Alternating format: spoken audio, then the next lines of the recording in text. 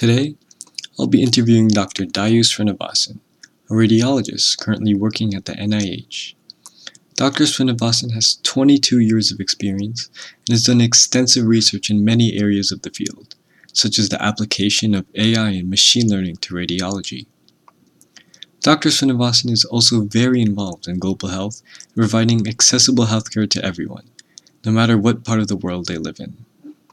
Stay tuned till the end of the episode to hear Dr. Srinivasan talk about the health disparities that he has observed in rural parts of the world and what he has done to make healthcare more accessible to those populations. Hey, this is Rohan. Welcome back to So You Want to Be a What? Hi everyone, this is Dr. Srinivasan. I'm a radiologist, and thanks Rohan again for having me on. So, Dr. Srinivasan, what exactly does a radiologist do? So radiologists are doctors who specialize in medical imaging.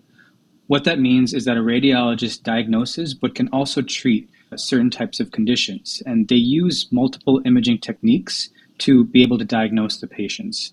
For example, when a patient comes to a hospital with certain complaints, their doctor might ask the patient to undergo an imaging study, which gives them a better idea of what's causing that complaint.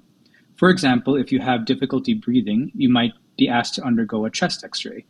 The radiologist's job is to then study these images in detail to search for any abnormalities or clues that would identify a disease or condition that could be causing that patient's complaint. After diagnosing the images, we then would write a report that is sent back to the referring doctor who develops a treatment plan. So, being a radiologist is a very broad profession. What kinds of specific areas have you focused on? Good question. So, when you talk about specific areas that radiologists focus on, you can either differentiate that in terms of the modality. There's many different types of imaging studies that are done, and certain radiologists can focus on a certain type of imaging study, say an ultrasound or an X-ray or a CT. You can also specifically target certain areas. So, for example, a radiologist can specialize in neurology, in musculoskeletal system, in oncology, so different types of that. So, before I get into that, I'll talk about the different imaging studies that radiologists look into. The most common and the first imaging study that radiologists study was called conventional radiography. So that's your standard X-ray. So every time an X-ray is taken and passes through our body, we get to see that image. That would be like your chest X-ray that would be taken. The next modality would be what we call a computed tomography, which is also known as a CT scan. And CT scans, they use the same principle as an X-ray, but they allow us to pick up very small differences in the X-ray values, which can be visualized.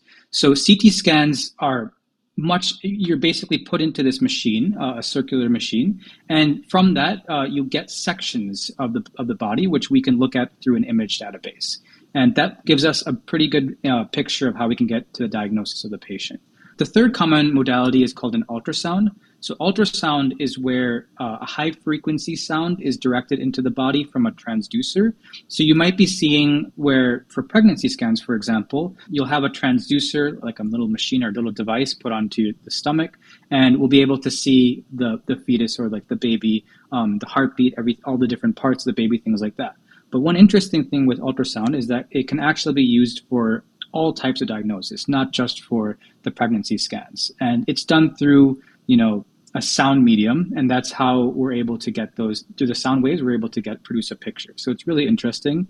And then finally, the fourth major modality that radiologists use is called MRI, which stands for magnetic resonance imaging. So that uses, the basic principle is through strong magnetic fields. Again, the patient is put through a machine. But the interesting thing with MRI is that there's no radiation involved in MRI. So it's much safer than, say, an X-ray or a CT scan.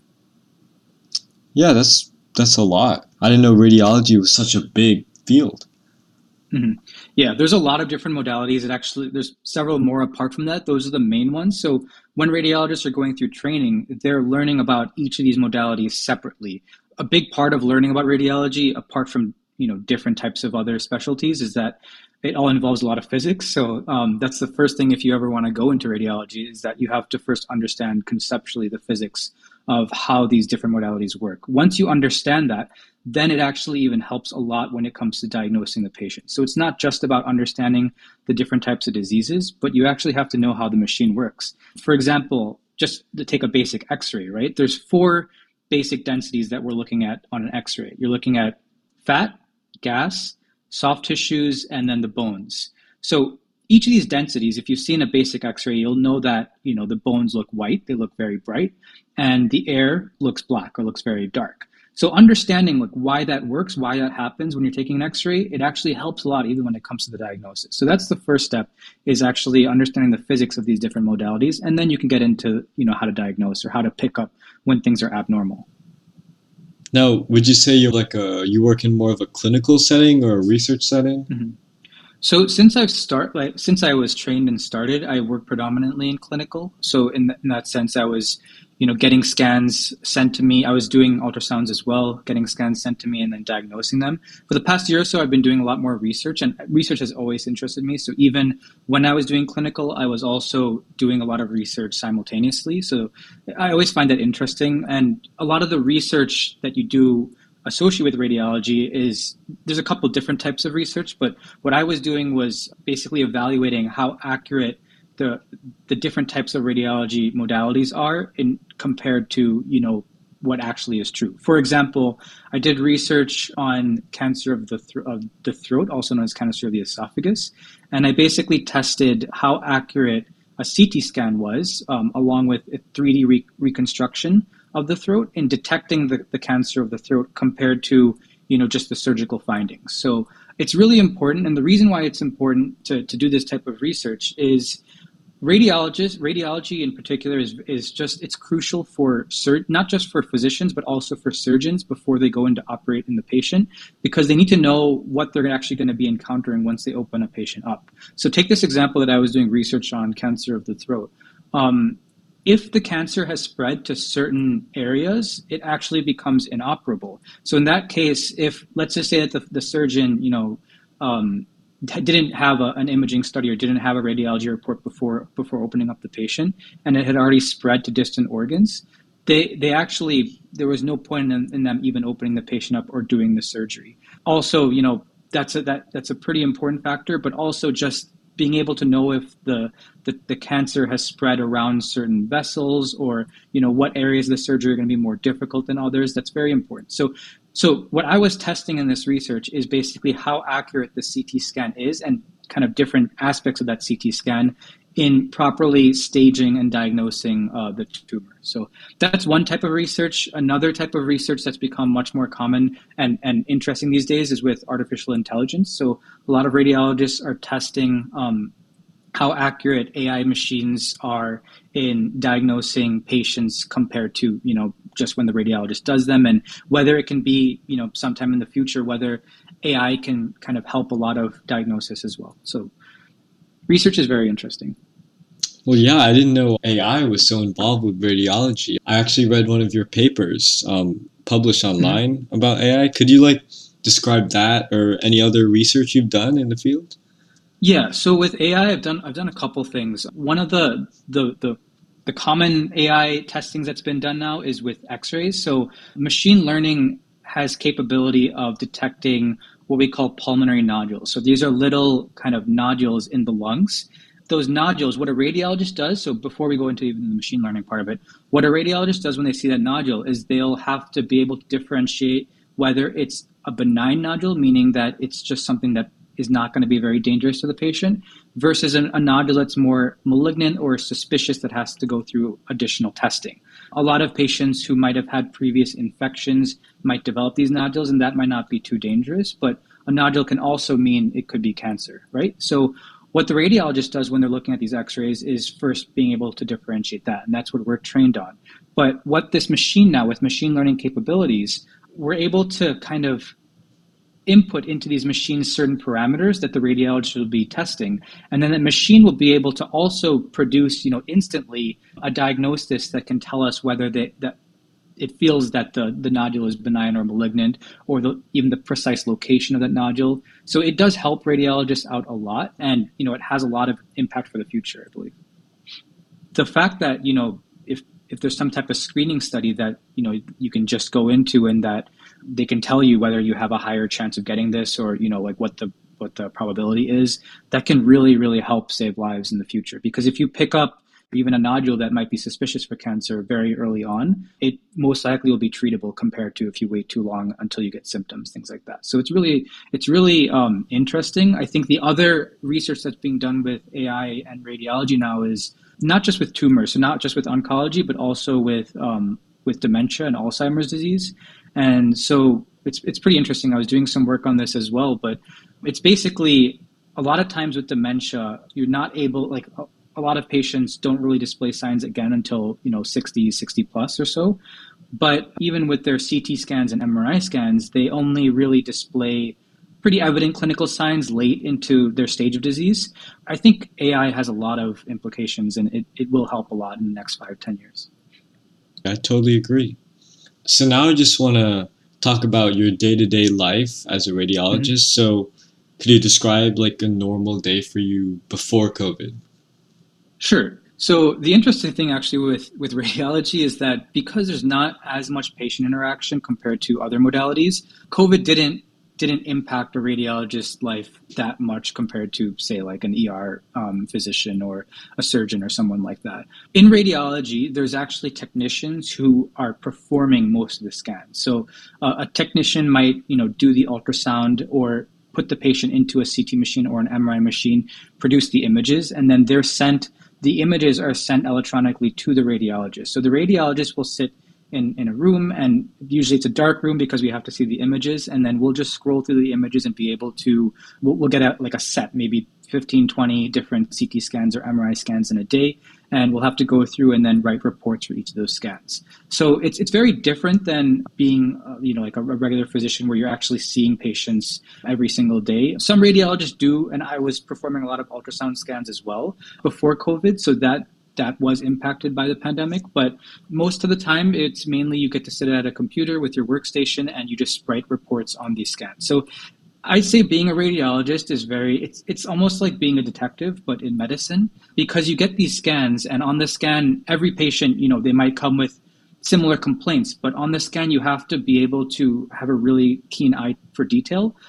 Look at every single part of that scan, because even if a patient just comes in with a very mild headache, I've seen patients with no symptoms at all where I've diagnosed something very complex. I've seen patients that complain of the worst headache of their life, and their MRI or their CT is totally normal. So you have to be able to come up with a systematic way to, diagnose the patient and look at the scans properly.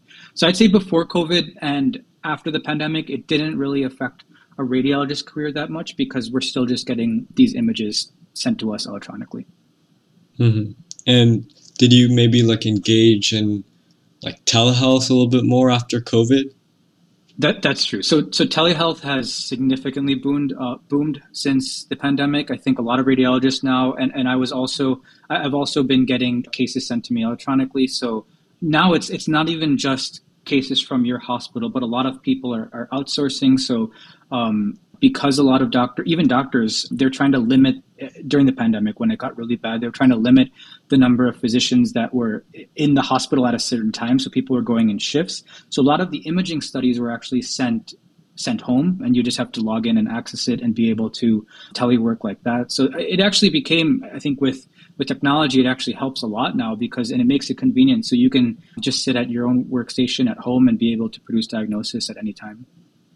Mm-hmm. And how's your work-life balance? Do you get to spend time doing other things?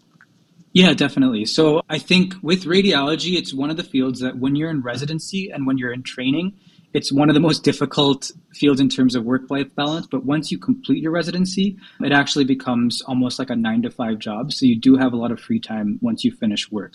During residency, you're on call all the time. So you do have a lot of late nights. There's a lot of studying. Like I was telling you before, you can get scans for any part of the body. So when you're a radiologist, it's not just like you're focusing on the heart or on the lungs or on the brain. You have to know pretty much every single system of the body, because a patient can come to you, and even if they have, let's just say they come to you with stomach pain, I mean, you have to know about every single organ that's in the abdomen and be able to diagnose and find and pick up on details of what can be the abnormality in that section. So being able to study and learn about all these different aspects of medicine, it's very interesting, but it also takes a lot of time. So when you're training to be a radiologist, there's a lot of long hours, and It's not just learning about the physics, but you also have to learn about every single system. So that's tough. But once you complete your training, the actual work-life balance, it improves significantly. You basically, it's almost like you're just kind of going to an office and you get these cases. You have a list of cases that for patients that you have to complete in a day. So you might have 25, 30 MRIs you have to diagnose in a day.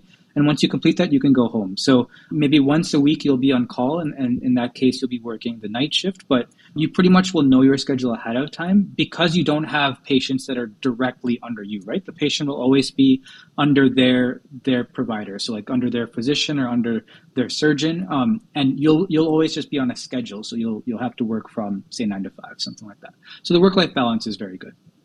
So it's a lot less demanding than another, kind of hospital setting job.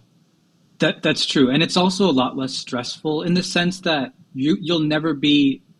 I mean, when I was in training, obviously I would go through surgical rotations and a lot of other, high stress kind of professions where, if you're a surgeon at any time of the night, you can be called because your patient might crash or you might have to do like a 7, 8 hour surgery. So that can be very exhaustive, both physically and mentally. As a radiologist, your kind of hours are set. So that in some sense, you'll be prepared. There is still some stress because when you're on call, you'll have to produce these reports within sometimes 10, 15 minutes. You'll have to give an oral report to the surgeon or to the physician, especially if a patient is crashing or if they had symptoms of a stroke, something like that, because your diagnosis does direct what their treatment is going to be. So it's very important. The stress comes in that you basically cannot make mistakes when it comes to your diagnosis because you're dictating what's going to happen to the patient from that point on. So the stress might not be there from your hours of work, but the stress is there more from just making sure that you're correct in what you do. What do you love about being a radiologist? So I think what interested me in the beginning and up to now, it's kind of what I mentioned earlier. It's being that detective. Like I love just, you get every single time you open up a CT or an MRI, it's like this blank slate and you really have to kind of just look at everything and be able to pick up on the smallest details. And I think there are moments that I've had also apart from that, especially when you pick up, let's just say, I had this moment that I really remember, and it was a patient who came to me for an ultrasound, and it was just a normal health checkup. And he was probably like 65 years old or so, and he had no complaints. And when I was doing the ultrasound, I found like a little mass in his pancreas. And when I told him, I think this also goes into what's the hardest part of the job is breaking bad news. But when I told him initially, it's never easy to tell a patient when you find something, especially to that extent.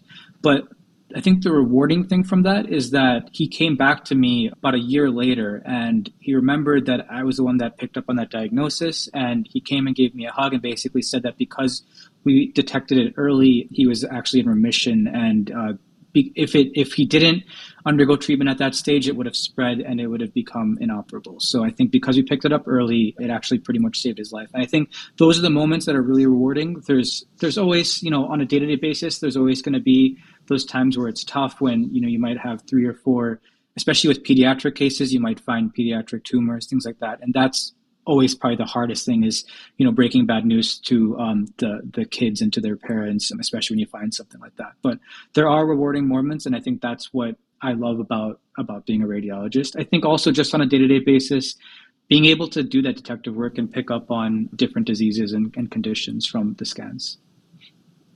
The third thing is I think just the connection of technology plus medicine. I've always loved technology. And radiology is one field that is constantly improving, like we discussed with the artificial intelligence, and it will continue to get better and better and as technology improves also. It's one of the fields of medicine that you just have to constantly kind of be up to date on technology and not just on medicine, and I actually really like that.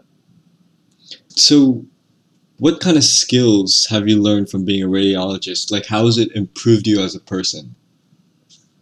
I'd say just being able first to multitask because you might have to be doing multiple scans at the same time. Like I've had windows where I've had like a couple different, like one ultrasound that I've had to do and then within like 10 minutes just run to the CT room and be able to kind of produce a diagnosis in that. So being able to switch between different modalities and multitask. I'd also say the biggest thing that you learn from being a radiologist is just that attention to detail, because again, you just cannot miss the smallest findings because that might have a significant impact on the patient. So I'd say out of everything, it's attention to detail. Hmm. Now, I want to switch over and talk about your journey to becoming a radiologist. So, Mhm. how did your passion for radiology begin? So to be honest, I actually, when I was going through med school, and this is, it happens to a lot of people, is that they'll go into med school thinking that they want to go into one profession, but then they'll change, I think, once they experience some of the other modalities. So for me, when I was growing up and when I started med school, I did want to become a surgeon, actually. My grandfather was a surgeon, and I used to, when I was a kid, I used to go in the operating room and watch him operate, and he had have these like 6 7 hour surgeries, and I just found it so fascinating. And so like, I always wanted to go into surgery. I think when I got into med school, and especially when I was doing my rotations, I actually was rotating in interventional radiology, which I can explain about a little bit. But it's basically interventional radiology is, it's slightly different. It's, you still are diagnosing, but you're actually also treating the patients, and you're treating the patients through minimal blood loss. So for example, like if a patient has an aneurysm in the brain, surgeons typically would make a hole in the skull, open up, and then treat it that way. But interventional radiologists, they can actually just go into the brain with a very small puncture in an artery in the thigh. And just from that puncture, they can actually operate in the brain without any blood loss. So when I was in med school, I got to witness and kind of scrub in and help out these interventional radiologists, and I found that fascinating. Just thinking that it's the future of just minimal blood loss surgeries, things like that. And while they're doing that, they're also seeing the radiology images on a picture, and that's how they can really tell like how they're operating and stuff like that. So I think that experience of being in the IR lab really made me wanted to go into radiology. And then once I actually started radiology, I initially thought I would go into the interventional route, but I loved doing the diagnostics and just being able to pick up on all these findings in these diseases. Could you describe like the path to becoming radiologist? Like, what kinds of education and skills did you need to learn? Yeah, so I would say that physics is important, and it's more of conceptual physics because radiology involves, I think we talked about it a little bit in the beginning, but before you can even get into diagnosing a patient and being able to interpret scans, you have to be able to understand the physics behind the machines. And without that, it becomes very difficult to actually practice as a radiologist. So I'd say, especially early on when you're still in school, when you're in high school and when you're in college, if you do want to go into radiology, I would focus a lot on the physics classes, and then obviously also anything that's related to pre-med, so like the biology classes, because you have to have a good foundation of all the different types of systems. I'd say the third thing that's very important is just your anatomy, because if you're going to be able to pick up on what's abnormal in the body, you have to first understand what is normal in the body. So anatomy is very important, and that's it. When you're in med school, that's probably the most important subject that you'll have to kind of master before you want to go into radiology. Hmm. And so, throughout med school, what kinds of rotations did you do? How did that add to your passion?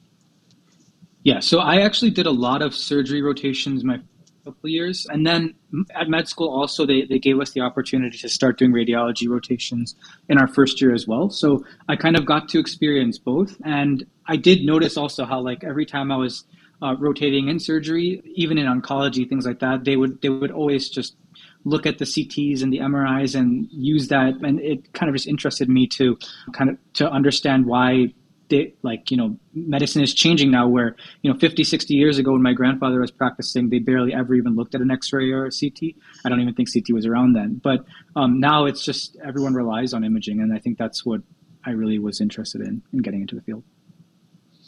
And what kinds of challenges did you face on your journey, and how did you get through them? Well, my biggest challenge was, again, going back to physics. Physics was probably my least favorite subject when I was growing up, but then I didn't know when I first got into radiology that would be extremely important. So that was tough. And I've always been better at math, but the physics you need to know for radiology is way more conceptual. There's not much math you have to know. It's all conceptual physics. So that was probably the biggest challenge. I think the other thing is just you have to have the right personality, and this is with a lot of physicians. But what I was saying before with breaking bad news, it just never gets easy. And I think even though radiologists, I mean, I love the patient interaction that I had, but that's the biggest challenge is, once you find something, like if you find, a brain tumor, and then you have to go and tell that to the family, that'll always be the hardest thing to do. I think that's the biggest challenge, and that does stay with you. You never kind of forget those moments. I totally agree with you on the physics part because I also Okay. hate physics. Yeah. Yeah. So what kind of advice do you have for people who want to become radiologists in the future? So I'd say keep an open mind. It's very interesting, especially if you like technology. If you like technology and you're okay with a lot of studying, because radiology, apart from dermatology, it requires the most studying out of any like super specialty that you're going to go into. So if you're okay with a lot of textbooks and a lot of studying, but it is rewarding at the end of the day because you get to kind of diagnose and see patients from every single kind of aspect, and you're not just pigeonholed into one field. So it's very rewarding. But I'd say the best thing is if you do like technology and you're open to, like kind of learning about the future of technology with medicine, then definitely go for radiology. Now, lastly, to wrap up, I just want to give you the time to talk about the Fund for Global Health, what it Mm-hmm. is, the story behind it. So, yeah. Yeah, so global health has always been a passion for mine. When I was in India, I practiced both in the urban setup as well as I would go on these outreach programs to the rural areas of India and would perform ultrasound scans on these patients just because I think for me, just being able to see the inequality just in access of healthcare, it really struck me and it made me want to make a difference in that field. I remember going to a village and doing a scan on a patient who, like right away when I started doing a scan on his kidneys, I saw that he had basically end stage tuberculosis that had spread to his kidneys. And when you're at that stage, you'll be displaying symptoms very early on. So I asked the patient why he never went to the hospital, and he said that it was a 4-day walk, and if he even left his village, his family would starve. So he had to continue working, and he was a fisherman, so his family basically relied on him for that. And so just the fact that there was not even a health clinic or anything in that area, it just made me feel like, we have to make a difference in that, in global health. And there's so many patients, there's so many people that are facing that same situation, not just in India, but in many different places like in Africa. So that's when I came across Fund for Global Health, and they do a lot of outreach. So their mission, it's not even just providing global health, but they also do a lot of advocacy work. So that was interesting to me too. So they try to reach out to senators and representatives and get them to increase funding for global health, because global health is a very, especially for US funding, it's kind of like a last thought. And yeah, there is some funding, but it's not as much as it should be or that the US could provide. So I've had a great experience with Fund for Global Health. I think there's a couple main things that we focused on. The first thing, again, going back to the advocacy, was we got the chance to meet with Kamala Harris when she was a senator. And when I was in Illinois, I got the chance to meet my Senator Durbin and advocate for global health. And they were actually able to increase significantly the funding for tuberculosis last year.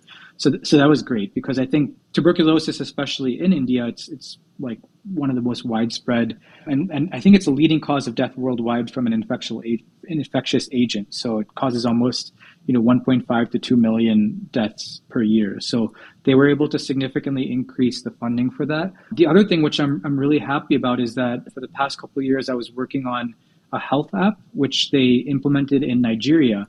And this health app, because a lot of the health apps that are created now, they're very technical. So it's like you might look up a disease and you'll get all these information about it, like what the pathogenesis, the treatment, the radiology, all that. But if you're working in a village, and now everyone has access to phones, even in villages, but if you're working in a village, you just might not understand like everything to do for a patient if you get this really complicated app.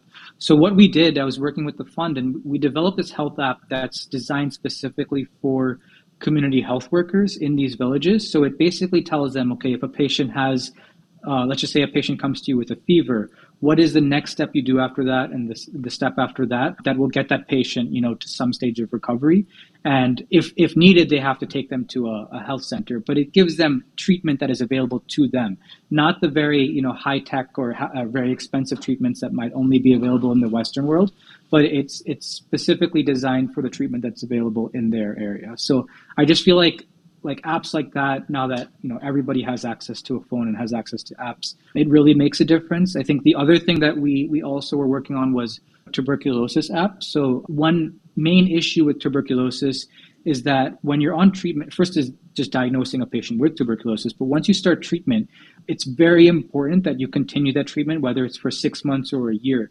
Because if you stop the treatment, say like after 2 weeks, and unfortunately treatment does have some side effects, but if you stop it after 2 weeks, it can actually get even worse. You develop what's called resistant tuberculosis. So what we were developing is this tablet that goes to the community workers, and it lets them track all the patients that have started on tuberculosis treatment, so they can do follow-up visits and just make sure that the patients continue. So every time they take a tablet every day, they just press a button on the app and it kind of tracks that they are on schedule for their tablet. So I think things like that, just getting involved in the community in global health and in the villages makes such a big impact. And those like stories that I have of just seeing patients suffer because they didn't have access to healthcare, it really made me want to help in global health. And I think Fund for Global Health has done a great job with that. Wow, that's really amazing. Honestly, like the fact that you're advocating for these people who don't have access to healthcare is just like we need more people like you in the world. Mm-hmm. Thank you. But anyways, that's all for today. Thanks. Thank you so much. It's a pleasure. Thank you guys so much for listening. I hope you enjoyed learning about radiologists and what they do, and I hope you were inspired by Dr. Srinivasan's story. If you want to learn more about the Fund for Global Health, I've included a link in the description, so go explore that. Anyways, see you next time.